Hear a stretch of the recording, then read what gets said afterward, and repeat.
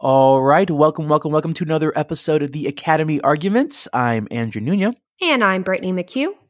And we are joined here by your own mind and thoughts for this episode. Terrifying. I don't wish to speak to them. To your mind and thoughts? Nope. I have done everything I could to make sure that I never have to speak and be alone with my thoughts. So that is terrifying that you've just invited them on the podcast. Dang. Don't know why you did that without consulting me. Yeah. Do they have names or are they just called your mind and thoughts? I mean, does yours have a name? Yeah. What's its name? Yeah. You got Jonathan. That's the name of my mind. And then you got Javier. That's the name of my thoughts. You know what? Those are fantastic names for your mind and thoughts. You. So I'm not, you know what? Oh Hats off to you. I think you just won this episode. Okay. We're done. Good night, everybody. Yep. Good night, guys. No, it's okay. It's okay. We don't want to deprive you guys of an episode. So we will keep going for you guys and we will keep things chugging along. And we will keep talking about today's movie. And what is today's movie, you ask? Well, today's movie is the 1998 romantic period comedy drama film Shakespeare in Love. Starring Gwyneth Paltrow, Joseph Fiennes, Jeffrey Rush, Colin Firth, Ben Affleck, and Judi Dench, just to name a few folks in this film. Yeah, I guess we can kind of get right into it. Like, what were all of our, both of our impressions, either watching this for the first time or rewatching it? But for me, I watched this film for the first time for this episode. So we'll start with you, Brittney. Yeah, same. Never seen it. Knew it was about William Shakespeare. I knew Gwyneth Paltrow was in it. That's it. Yeah. Nice. I was actually very fascinated because Andrew picked this movie for this week. I was very fascinated by that choice because from what I know about you, Andrew, you don't like romantic period pieces. I was trying to push my boundaries. Okay. Brittney, I was trying to be open-minded to things that I would never, ever normally watch in my life. As far as what I knew going into this film, I knew that Gwyneth Paltrow had won an Oscar for this. I knew that Judi Dench played the Queen in this. I knew that Colin Firth played a jackass in this. I think I might have watched like one or two clips from this when I was studying Shakespeare in high school. I don't remember what was the context for it necessarily, but yeah, I remember seeing like a clip from this because it had Judi Dench as the Queen, and that's basically it. So yeah, that's pretty much all I knew. Cool. But so we didn't know anything. Yeah, basically next to nothing. I would like to preface our entire episode by saying, if those of you who think this is a true story, it's not. No, it is not at all. It's absolutely not a true story. 100% fabricated. Absolutely. All of those like pretty poetry and stuff that's in Shakespeare's plays, they didn't actually talk like that back then. Like they only did that for plays. So no. All bullshit. Nothing true. Yeah. Please do not consider this historical fact. I beg of you. That is the reason it doesn't say. That's the reason it doesn't say based on a true story, because it's not. Oh my god. Yeah. All right. Let's get into the Oscars. This movie won. Yeah. Okay. So it's a lot actually.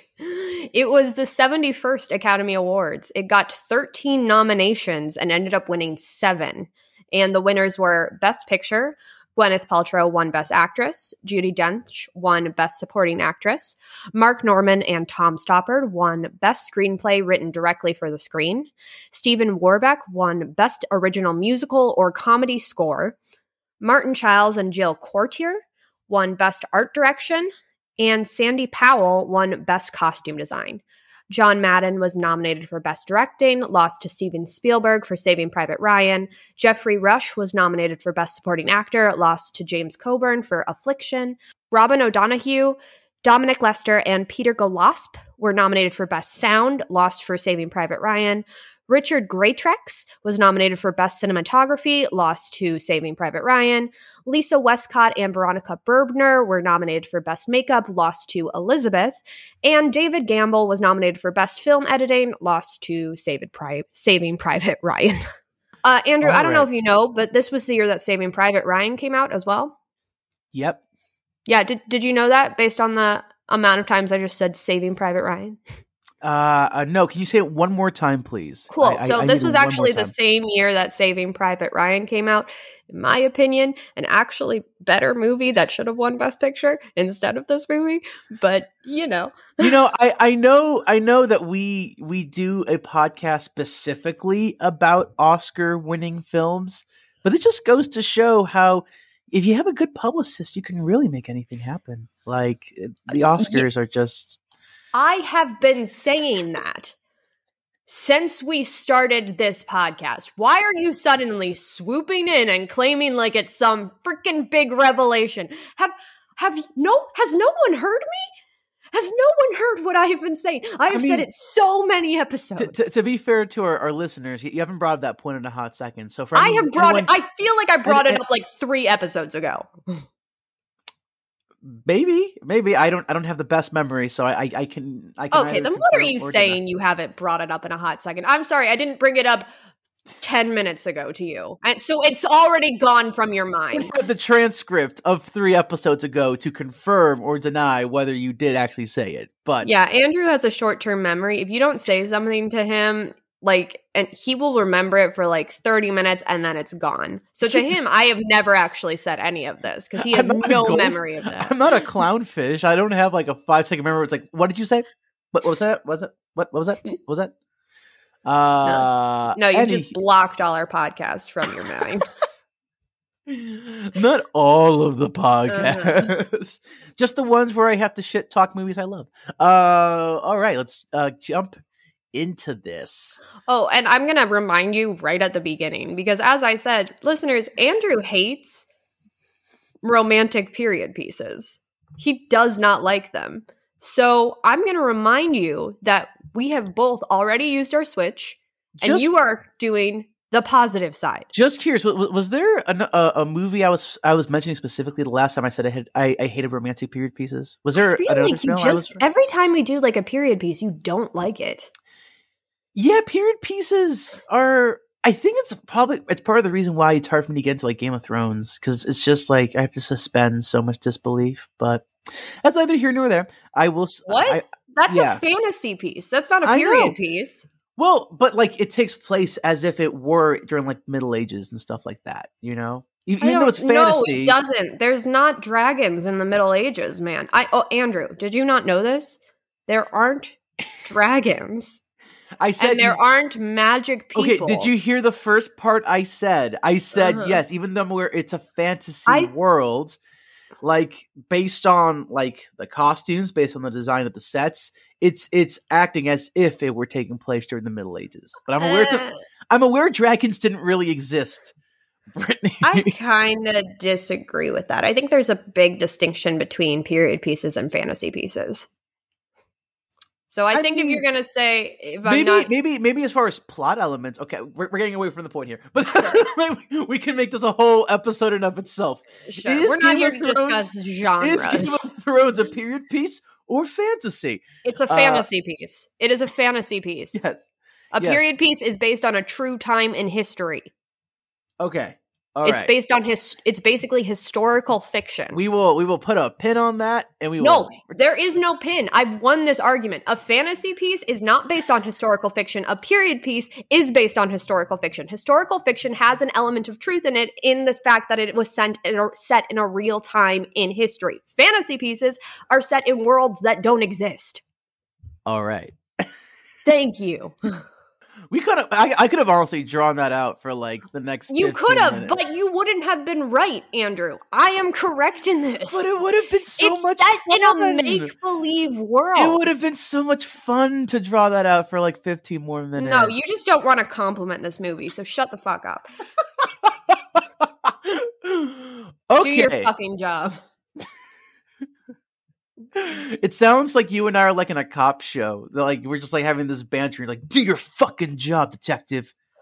We have You're to way get out on them. a line, detective. You're way out on a line. You need to do your fucking job. I don't care what the captain says. You have got to get your shit in order.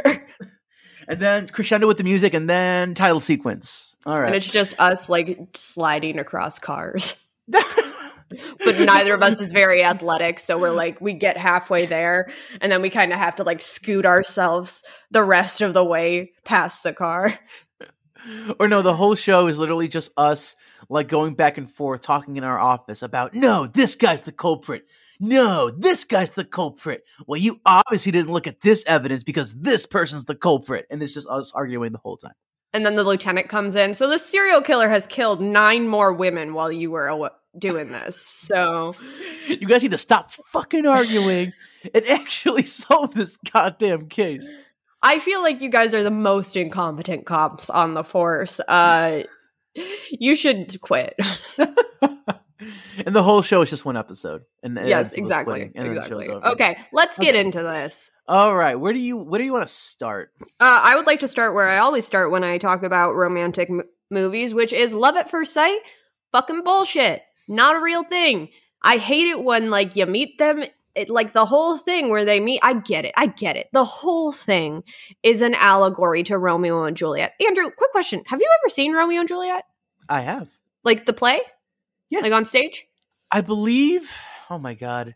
I mean, it was like a very like coddled down version, but I believe it was like an elementary school where we had like a mini unit on Shakespeare. Like the version I saw is very elementary school. Granted, the version I saw was like very coddled to the actual version of like Romeo and Juliet and what you're supposed to see. So I remember seeing some stage version of it, and then obviously I saw the Baz Luhrmann Romeo and Juliet. So you did? I'm familiar with it. I'm not. The Baz Luhrmann version is.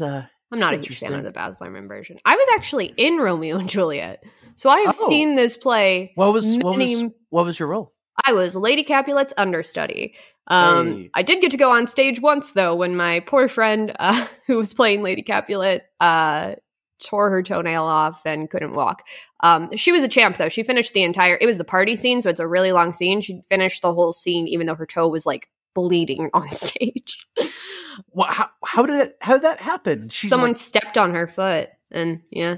And then they came up to me while I was watching the balcony scene from the wings, and they're like, "Hey, Brittney, you got to go on stage. She can't walk, so you got to go get in her costume now." And I'm like, oh, "Okay." Yikes! Yeah. Yikes! So yeah, I've seen this play many times. I've studied it like constantly because when we were in rehearsals, we were constantly going over the verse and the language and stuff. I know a lot of these lines basically just by ear. So when I was seeing this, I'm like, okay, so this whole thing is going to be just, oh, this happened in Romeo and Juliet, and this happened to them. Oh, this happened in Romeo and Juliet, and this happened to them. So like that whole scene at the party, that's all from Romeo and Juliet, like where they lock eyes and they're at the dance. And I'm like, well, okay, I also didn't believe that they were in love in Romeo and Juliet. I thought it was more of a lust thing. Bullshit. I mean, hey, Brittany, in 1593, people didn't exactly live super long, so people kind of had to make their choices at a young age, you know? Getting to live to like 35 was a blessing, you know? That's still it still doesn't mean that you fall in love in a day. You haven't even spoken. You have just like briefly danced around locking eyes with each other, and you're like, you know what, I'm so fucking in love with this person. I will give up my virginity for them, and it will be amazing because that is completely accurate. Your first time losing your virginity, always a fantastic time. And I will pretend to be a boy because, you know, classic Shakespeare trope. And I will be in this play that he's writing and we'll make out behind the scenes. Classic show romance, if you will. Oh, yeah. Yeah. What's what they say? A showmance? A showmance. A showmance. Yes. Yeah. Yeah, Brittany recently educated me on this term, showmance. I didn't even know that there was a term for that. I am so surprised you didn't know what that was. We were theater kids in high school. I know, but like, yeah, well, I mean, I feel like even like in high school, not many people who acted in shows together like got together. Like completely they were either already together before the show. Well, I guess there was one. I don't want to say the people's names on. No, we're not going to say their names on the podcast. but I can think now of one instance where I'm like, okay, no, that did happen a little. I would say most of the people in our high school who were in like our theater kids group, who were dating, met through doing plays at the high school. Fair. Yeah. Okay. I see what you're saying. But bringing it back to the movie, yeah. So bullshit. Their love story, I gotta tell you, least interesting part of this entire movie.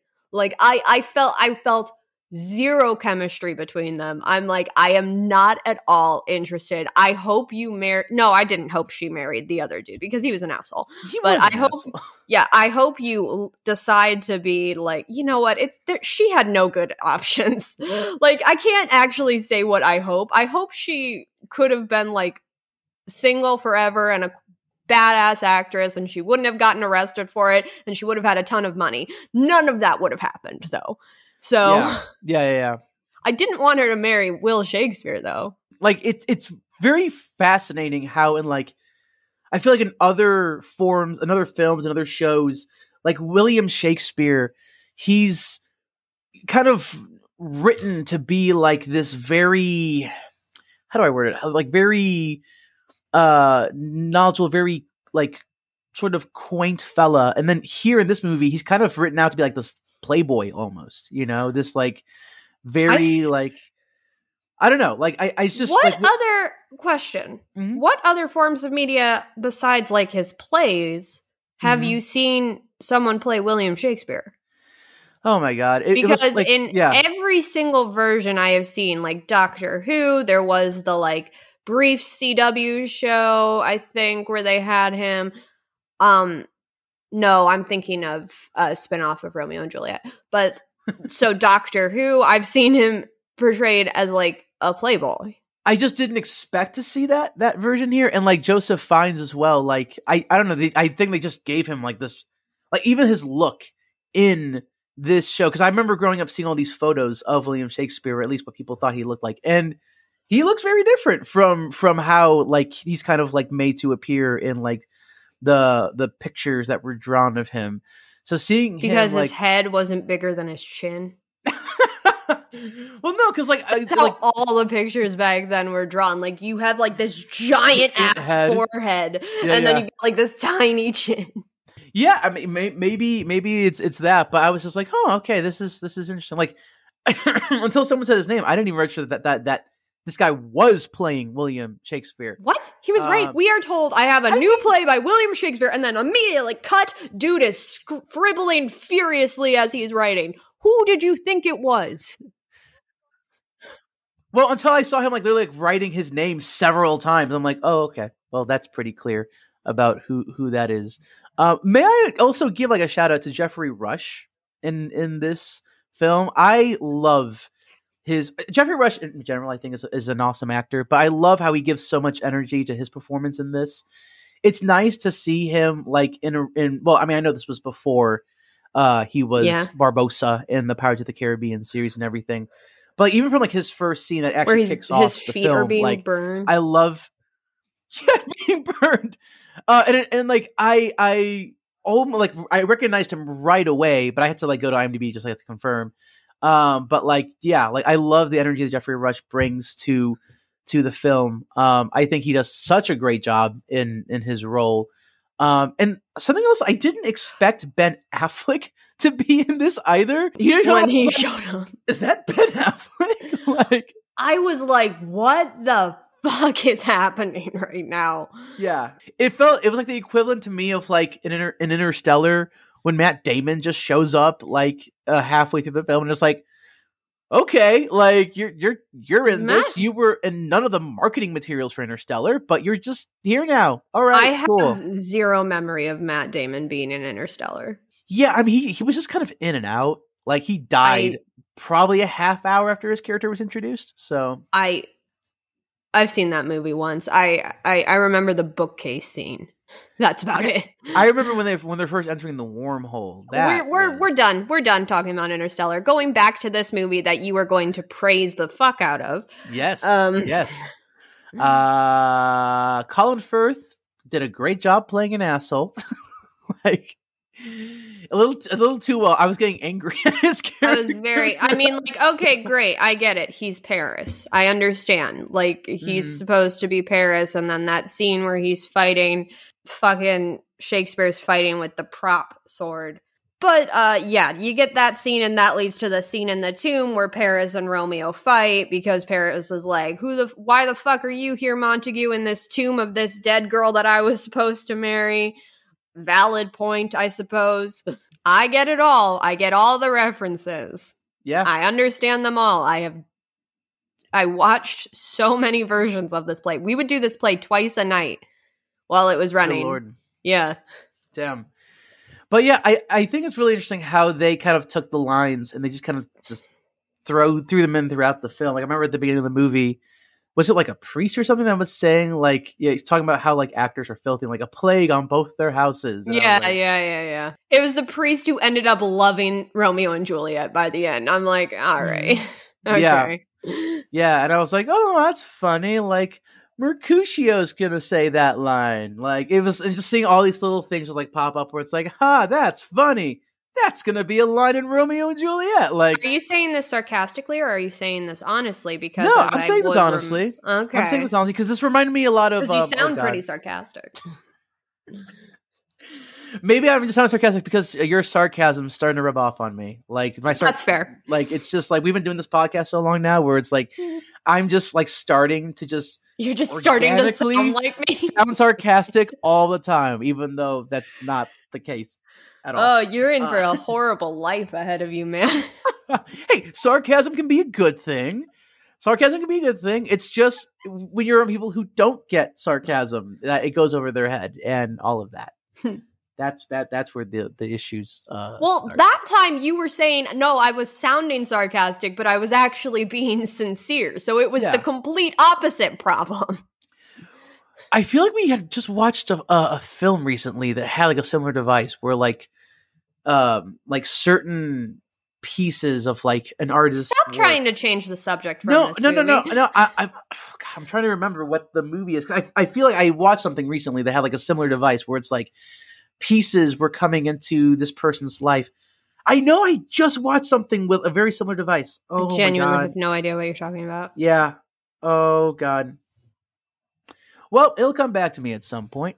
Like, are you talking about like the whole, this is the inspiration that wrote the iconic play? Yeah, like the iconic piece that this person's going to make. No idea. Like, yeah, I don't. I mean, I know there are a lot of movies and TV shows out there that like doing like, this is the origin story of the play. Some of them true, some of them, most of them not. Yeah. But you know what? Romeo and Juliet's in the public domain, so you can do whatever the fuck you want with it. So yeah. One I genuinely believe that. Yeah. One other thing I do want to give a shout out to is to like the set design in this film, which was really, really, really well done. What did you like about the set design? Go into that. Yeah, Discuss the intricacies of the set design that you really enjoyed, Andrew. Yeah, I mean, I just love how well it just throws you into the world. You know, how? Yeah, how? By being a relic of a time long past, by really throwing us in. Because I feel like, especially so often in these. Okay, is period piece the appropriate? Period piece is the appropriate term. Gotcha. Okay, so. And maybe it's just the fact that I haven't seen a gigantic amount of period pieces in my life. You should. There are some that are really great. I actually have heard great things about the Great. So maybe The Great is fantastic. I highly recommend you watch it. All right. So maybe it's just because I haven't seen a lot of these. I'm very easily wowed by like the production design because, especially is the Academy. because every time they do a period piece, that wins best costumes, best set design. That's like a pretty common thing, right? I feel like that's just in the rule books at this point. Like, period piece, was it good? Who the fuck knows? We're going to mark it. It won anyway. We're going to vote for it because I didn't see any of these movies because it's a rule that I don't actually have to. I mean, it's not a rule; it's suggested, but you don't. It's not in the rules that you. I mean, have you could argue that that's why The Favorite did so well at the Academy Awards. Have you ever seen The Favorite? Oh, I've never seen it, but I know it's a period piece. Then what the fuck are you talking about? The Favorite was great. Because you were talking about how period pieces. Oh, okay, do so I well. see. And I'm like, I see. I thought you were like Favorite. criticizing Olivia No. Colman's win. I was agreeing with you that that period pieces historically do well at the Oscars, and I mean, no, they do. They're favorite. They're Hollywood porn. Literally, we see Gwyneth Paltrow's boobs in this movie. Yeah, which is why it had an R rating, even though you get like a couple scenes of side boob, and that's about it. I'm like, after she got over the fact that finding out that William Shakespeare had a wife, like she got over that. No, that was before. That was before. We saw her boobs before that. I thought their love scene was after. No. It was like they meet at the party. Then she goes and she's pretending to be Thomas Kent. Why does that name sound familiar? I'm like going back through my theater history, and I know like if my theater history professor is listening to this right now, she's going to be screaming at me like, "Oh, how did you miss this?" I'm so sorry. No, and then she goes back to being Thomas Kent, and then they're on the boat, and he's like, give her this letter, and then she kisses him, and he's very confused for a second, and then he's like, oh, fuck, it's actually Gwyneth Paltrow, because she looks exactly like Gwyneth Paltrow, even when she's wearing a wig and has an obvious fake beard on. And then runs in and climbs up her balcony, and then it's the, like, balcony scene and that bullshit, and yeah. It's not the balcony scene. It's the second balcony scene. Excuse me. The scene where they actually, in Romeo and Juliet, where they actually have sex. Mm-hmm. Which I bet they didn't show in elementary school. No, they did not. They did not.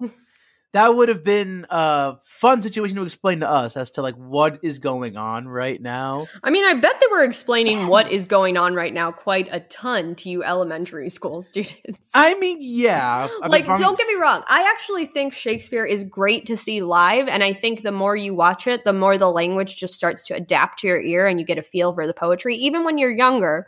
But I also think Romeo and Juliet, not the best show to show elementary school kids. You want to do a comedy like Midsummer or As You Like It or something like that. You want to do one of the wacky ones with a clown in it. That will get the kids' attention because there's a lot of physical comedy. At least we didn't get the version that was in Sex Education. That wasn't Romeo and Juliet, dude. That was something entirely different. That was a sex-crazed fantasy version. Yes, that was a tentacle porn version. Oh my god. Okay. Bringing it back and away. Are you sure you don't want to keep talking about tentacle porn that you brought up? No, I'm good. But yeah, going back to the set design, I think it's one of the reasons why this film, when it was competing for Best Art Direction, that it ended up winning. I think, it very well could be a combination of the fact that, like, A, the Academy fucking loves period pieces, and B, the production design was just really, really strong for this film, and it just happened to be to its advantage that it was a period piece. So yeah, wanted to give that a quick shout out. Yeah, what do you want to talk about next? I feel like this movie was trying at a lot of points to be a feminist film. Yeah, let's talk about that. And it didn't work. Yeah. We have moments of like extreme where I think they were trying to give Gwyneth Paltrow's character a lot of agency when she decides to be an actor, but she has to dress up like a boy to do it.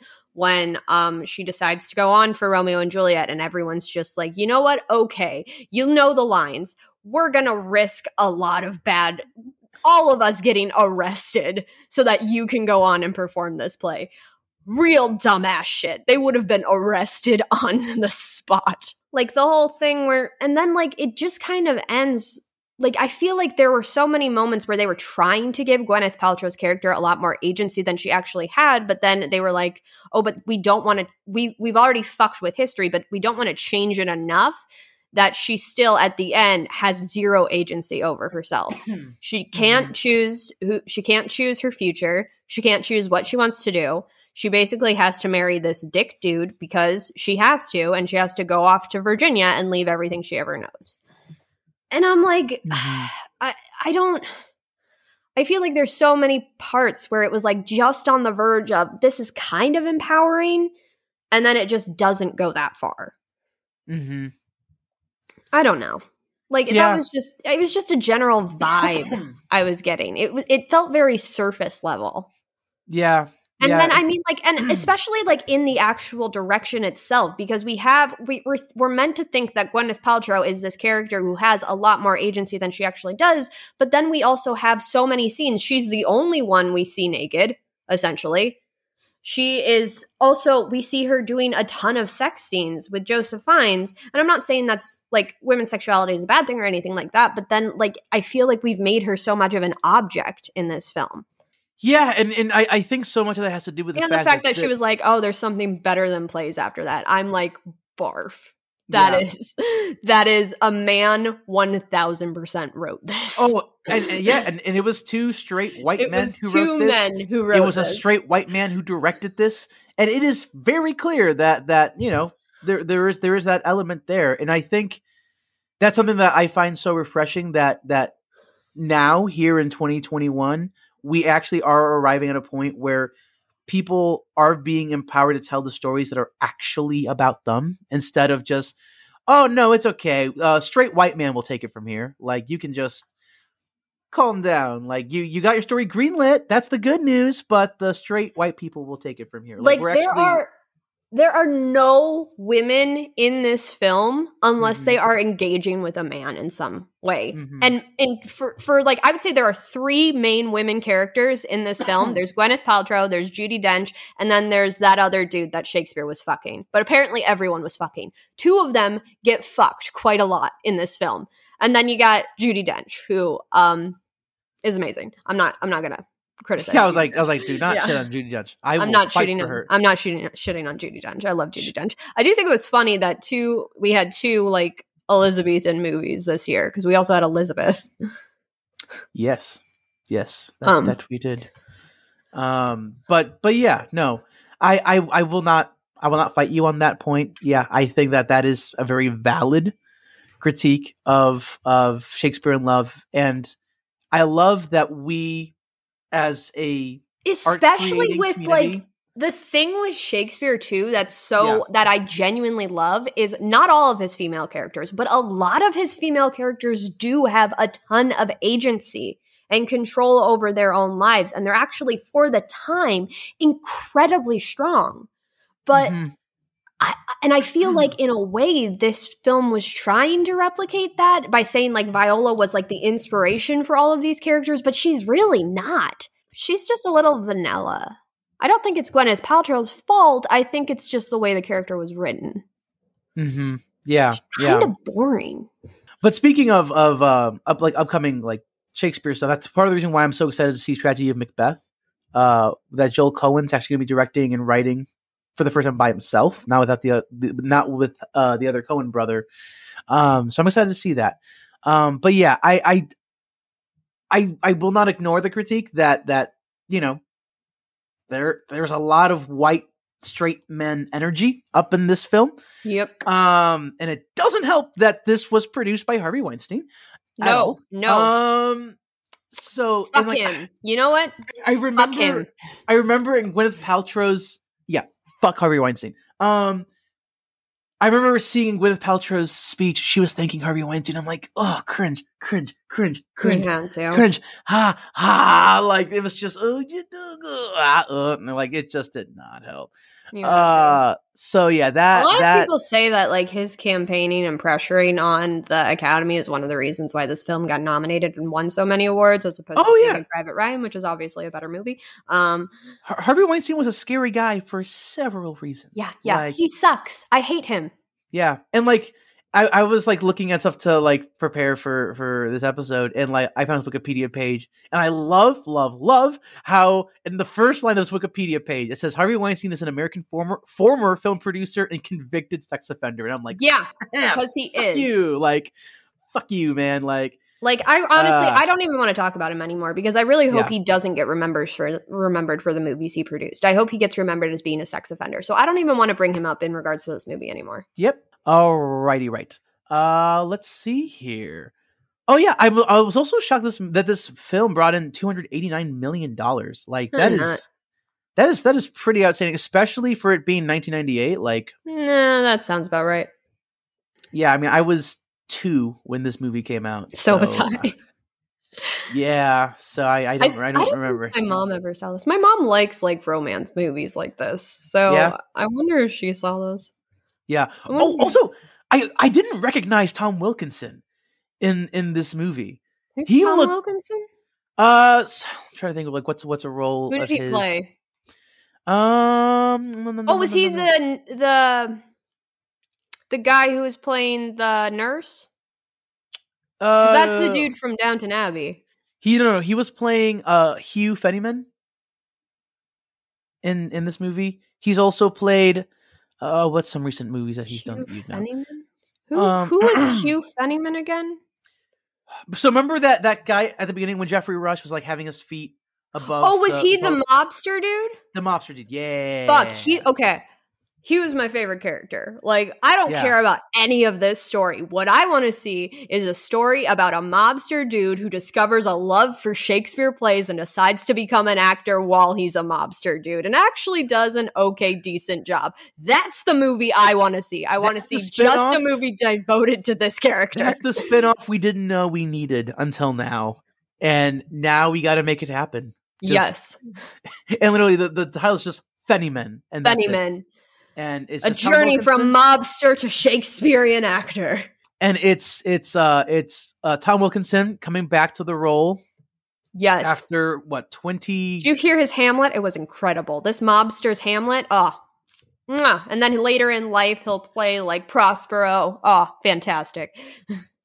Beautiful. Divine. He'll give the beautiful speech at the end. No, is that Ariel's speech? No, it's Prospero's speech. Yeah. I am a Shakespeare nerd. I studied a lot. I was a theater student. We did a lot of Shakespeare and we studied a lot of Shakespeare. And honestly, I have a really high respect for it because of my wonderful teachers. Yeah. Viola's just so boring. She's so boring. She was written as a blank vessel, essentially. I mean, could you argue... Shakespeare to fuck. Could you argue that Viola is kind of like the character that was written for like the audience to relate to, or do you feel like there's another character that we're meant to have a stronger relationship with, or a stronger? You think we were supposed to relate to her? Well, I mean, I don't really know who else we were supposed to. Certainly not Wessex. Like I'm trying to figure out who else. I feel like I related far more to the mobster who developed a love. I feel like I related far more to the side characters. By the way, the John Webster thing, oh my God, can't believe they dropped that in. Like, I freaking related more to Marlowe than I did this. By the way, that was one scene that I actually liked in the bar where Marlowe was like, oh, so you should do this, because that's actually how it happened back then. We have this crazy notion that all of these plays were written by one person and that person was a genius. Really, the practice was that one person would kind of write it and then someone else would write something else and someone else would write something else. It would kind of be this play is a mishmash of a bunch of different authors. And then they would put one person's name on it. Like, Shakespeare didn't write all of these plays alone, just like Marlowe probably didn't write all of his plays alone. Is there anything else that we wish to touch on? The scene where the nurse, who is Dolores Umbridge, will never be able to see her as anything else. She killed it in that role, and now I can't see her as anything else.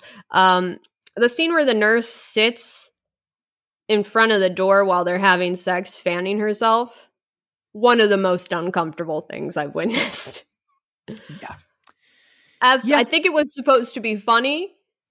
Instead, I'm like, Okay, so are you doing this so no one disturbs them?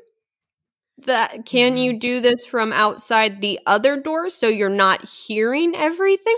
I can't imagine a more awkward thing than basically having the child that you pretty much raised, because your mother is absent. It's your nurse that raises you. Mm-hmm. And listen to them lose their virginity behind a door. I cannot. I hated that. I absolutely hated that. I hated that so much. Yeah. There's so much stuff in this that's just like silly, I guess. I feel like that's almost kind of the point, though. As I was like, it's because Yeah, but I think the film's aware on some level that, especially since this is a made up story, it is taking a lot of liberties with a lot of things. I actually think it struggled a lot by trying to be Romeo and Juliet, because Romeo and Juliet is a really revolutionary Shakespeare play in the sense that it's a dramedy. It's not a comedy or a tragedy. It's both. Because it starts as a comedy and ends as a tragedy. And I think they were trying to do the same thing with this movie by have it start as a comedy but end as a tragedy, because these two people had to separate, but I didn't really fucking care because I had no investment in their relationship whatsoever. And like, it doesn't, the tone, I feel like if they had just picked one or the other, and they should have gone with comedy and just leaned harder into that, it would have just been a better movie. Like, as opposed to, I don't think the dramedy tone translated as well to this version, which is a shame because dramedies are like one of my favorite genre. Mm-hmm. And no, it didn't work for me. I think they should have just leaned into the comedy and kept all of the sappy bullshit out of it. So you think that they should have really leaned into? Yes, absolutely. The comedy. They should have. I really would have been so happy if the mobster dude was the main focus, and like he like every time someone interrupted the play, he would have like one of his goonies kill that person and stuff. Just like make it ridiculous. Yeah, and it's actually kind of funny because they actually had a lot of test screenings for this film, and the film was actually considerably reworked from the first test screening to the final end product. There was actually a lot of stuff added to make it more emotional.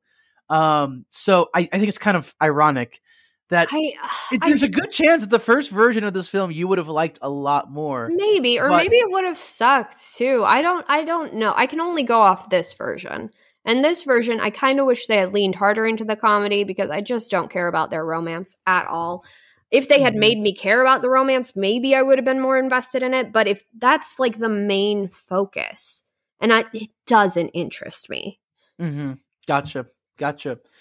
One thing I found a little funny. I was actually like, I feel like it kind of became a motif at one point. Is Shakespeare runs a lot in this movie. Like there's so many scenes of him running from like spot to spots. And it's just like, I don't know. 30 minutes of him running. Okay, Tom Cruise. It was just, he's just running in so many scenes in this movie. And I was just like, okay, like, it's not necessarily a bad thing, but I was like, he's just running a lot in this movie. Well, it's the thing they do in romantic comedies, Andrew. They run. They run towards something. And then they have to show that by having the character physically run a lot. Yeah. Didn't you know that? Oh, yeah. Oh my God. And also when the dude when Jeffrey Rush's character who just got his feet burned, he got his feet scorched by coals, and then he walks to Shakespeare's plays. I'm like, you can't move, sir. Your feet have like 4th degree burns on them. Your feet need skin grafts before you can move. You are confined to a limp the rest of the movie. It's 1593. I don't even think they know what skin grafts are. No, I know. But he should have been limping the whole movie. Like, his feet are destroyed. Should have just given him a cane and just like, oh, right, now this is an element. Yeah, if they had given him a cane, I wouldn't be saying anything. They absolutely should not have been making him chasing Shakespeare everywhere because this dude can't walk, okay? His feet are gone. Yeah. He was continuously pressed into the coals by his feet. And he almost lost his ear. And we came in halfway through. We don't know how long they've been doing that to him. Yeah. Yeah. And he almost lost his nose and his ear. Did he really? Well, he almost. Yeah. They were going to, but he talked his way out of it. Also, I think it's hella impressive how Judi Dench took home an Oscar for her performance in this. Because like in the grand scheme of things, she wasn't in the film like a tremendous amount. No, I feel like every time you have like, if the movie isn't directly about Queen Elizabeth, she's not in the film that much, which is fair because she wouldn't be involved in this stuff. Yeah. She really wouldn't. Yeah. But I just love how she just kind of like appeared the few times that she did. And the Academy was like, okay. Academy was like, you're Judi Dench. Yeah, you're Judi Dench. And you played one of the most Oscar-fied roles of all time. I don't even know who she was up against. Hang on. I'm curious now. Yeah, I was going to say, like, was it just the fact that like the competition was just really... Kathy Bates in Primary Colors, Brenda Bethlin in Little Voice, Rachel Griffins in Hillary and Jackie, and Lynn Redgrave in God and Monsters. Never heard of any of these movies. Yep. So she was probably riding the Oscar buzz of Shakespeare in Love and just rode that all the way to her Oscar. I don't know. I'm not going to argue that Judi Dench doesn't deserve an Oscar because she's fucking incredible, but maybe not. All right. Anything else? Kind of wish this movie was just Romeo and Juliet. Then we could have just watched Romeo and Juliet, which is arguably a good play. I mean, a lot of people would argue with you that it is a good play. I feel like you got to see it now, dude. Like, if you saw it when you were 11, that's so watered down. Like, there's really something beautiful about some of the versions. I don't think every version they do of it nowadays is great, but like, I got a lot of. I didn't really like the play until I did it, and then it gave me this really new respect for it. So, well, let's see if the Chicago Shakespeare Theater. They're not. Oh, they're not. They're not doing it this year. Though you should go see As You Like It because they're doing As You Like It with Beatles music, and I saw it, and it's fantastic. Okay. So yeah, there was also a controversy. I mean, we talked a little bit about this earlier in the episode about how a lot of people were criticizing the Academy's choice of giving the Oscar to Saving Private Ryan over this movie. They gave the Oscar to Saving Private Ryan. No, they didn't. How it was given to this movie over Saving. I flip-flopped it between here and here. How they gave it to Shakespeare in Love over Saving Private Ryan. And actually, in 2015, the Hollywood Reporter wrote a piece claiming to have interviewed hundreds of Academy members, indicating that having to choose between Shakespeare in Love and Saving Private Ryan, a lot of them would have actually chosen Saving Private Ryan, and that the reason that this film won all the awards it did is because basically the producers involved with the film strong-armed a lot of the film's talent. Yeah, that's how this works. That's how this works. What do you want me to say? Like, the Oscars are bullshit. They're so fucking corrupt. Like, I don't know. Do a whole podcast dedicated to the Oscars, but they're bullshit. They are bullshit. You just explained why they're bullshit. Like, they're corrupt. They are not a fair system. They have flimsy rules. They barely have enough representation in their choice voters. It's especially not in 1998. Like, I can't. Yeah. I can't with this. It's bullshit. It's bullshit. And look, it's okay if you like these movies. That's fine. That's totally fine. Some of them are great and some of them aren't. And we just need to stop thinking that there is a prestige around them because there isn't. There isn't a prestige around it. No. It's like the Grammys. It's like any award show, like any entertainment award show. Bullshit. Agreed. Great. So on that lovely note, final thoughts? Yeah, we'll start off with you, Brittney. Cool. Final thoughts. Don't care about the romance at all. I genuinely, though, what can I say? I like a period piece. I liked the parallels between Romeo and Juliet and this movie. I liked seeing the inspiration. I thought it was clever. I think if they had focused more on that and less on the love story, I would have been a lot more interested in it. Wish they had made Viola's character more three-dimensional. I'm fine with it. I think it's fine. I don't hate it. I'd probably watch it again if it was on. But that's about it. This if you want to watch it, go ahead. Yeah. I mean, I was gonna say the same thing. Like, if you want to watch it, go ahead. I think this was a great one-time watch for me. As I said at the beginning of this episode, I'm not usually into period pieces, and it was good. It wasn't great. It was fine. It was perfectly adequate. I'm glad that I watched it. I don't think I'd ever watch it again in my life, ever. But I'm glad that I watched it. And if anyone's looking for period piece, just like a fun sort of like watch Pride and Prejudice. Hey, we recommend that too. But if you're looking for a fun little kind of like what if involving William Shakespeare, and have nothing else to do really, then I'd say give this a watch. Yeah, cool. All right. So that's where we're at. Let's do some plugs, dude. All right. So I am on Brittney Blue Eyed on Instagram and TikTok. I am also on the Tabletop Vanguard podcast, which I believe the week this comes out will be having a 24-hour live stream on December 18th, which I will be a part of. We're going to be playing a lot of games on there. At one point, you will see me, if you really want to watch it super late at night, you will see me at 3 a.m. playing Jackbox games after I have returned from a Christmas party, and I can't imagine the state I will be in. So, yeah, check that out. It's going to be super fun. And then something I would like to recommend, I'm actually super, super into Dimension 20 recently, which is a D&D show. It's hilarious. I totally recommend checking out their series, which is they're basically playing a bunch of villains. It's called Escape from the Bloodkeep. It is so goddamn funny. I cried laughing. So please check that out. Dimension 20, Escape from the Bloodkeep. I love it. Awesome. And then on my end of things, let's see. What do I... just released a web series. Bordered. That's something. Oh, right.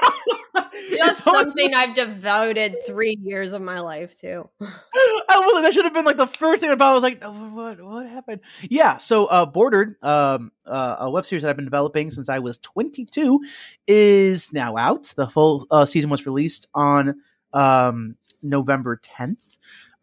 It's on Open Television. It's also on YouTube. In case anyone wants to see, please do. A lot of folks put in time, for someone, literally money and effort, blood, sweat, and tears into this show. Would really appreciate if you give it a watch. It was a lot of fun making it. There's something there for everybody. There's romance, there's comedy, there's drama, all that good stuff. So again, it's on Open Television or YouTube. Feel free to give it a watch if you wish. And then the thing I'm going to plug, Tick Tick Boom, I really loved. Haven't seen it yet.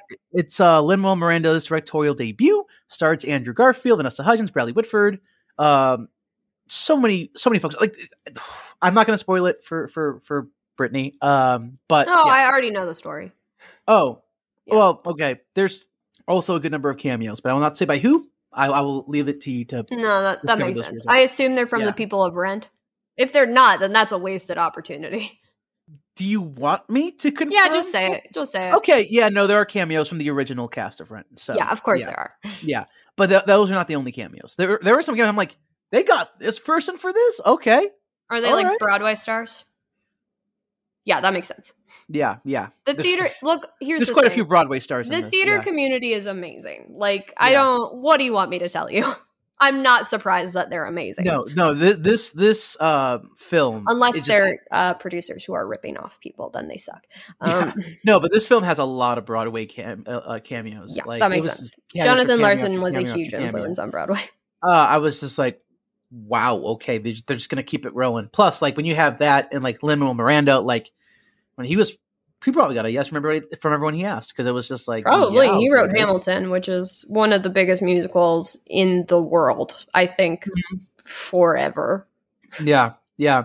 So no, like so many cameos in here, but it's fun. It's good fun, and even for people who are listening who aren't like usually into musicals, I think that it's just such a great testament to creativity, to not giving up on your dreams, and especially like in your 20s, just like persisting to make your art, persisting in your artistic capabilities and all that. One and thing like, I disagree with was the age of Andrew Garfield.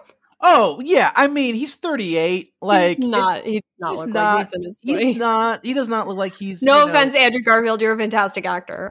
For the record, Andrew Garfield, you look amazing still. Like, and also like, I'm not sure if you saw this, but he gave like this interview on Stephen Colbert talking about the film, and like he was talking about how he actually went into making this film right after his mom had passed. Oh, that's sad. He got really emotional on that interview. Like I was starting to tear up, and he was talking about how like grief is all the unexpressed love that you never had a chance to give someone. And I'm just like, this man is beautiful. Like it's just, oh God, it was, I'm getting emotional just talking about it right now. Okay. Guys, Andrew is openly weeping on the podcast right now. It's, you know what? I'm not going to disencourage it though. Sometimes people need to cry, Andrew. So go ahead.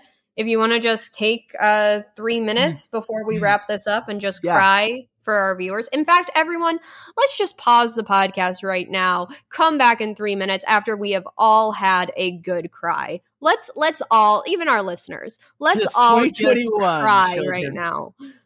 We'll wait. Seriously, ladies and gentlemen, like, so that's, I guess, now I have 2 things to recommend. A, Tick Tick Boom, and B, a good cry. You know? Yes. A good cry. And this episode was brought to you by tears. The things that come out of your eyes. And So get some tissues, get your Sam Smith, your Adele on, and just cry. Just curl up in a ball in your bedroom. I promise. Let it all out. You will feel better after letting all the stress, everything built up inside. Just let it out. Just let it out. Great. We'll wait while you guys do that. Yeah. Wouldn't it be funny if I put like 3 minutes of silence in the editing right now? And then they're like, did it end? Did it end? I don't know. Started off critiquing films, ended it with a mental health exercise. Like, oh God. So okay. Dumb. All right. If we actually add in the 3 minutes, then we're not. I'm not going to add in 3 minutes of silence, dude. Fair is fair. Alrighty, guys, that wraps it up for this episode of the Academy Arguments. Thank you all for listening.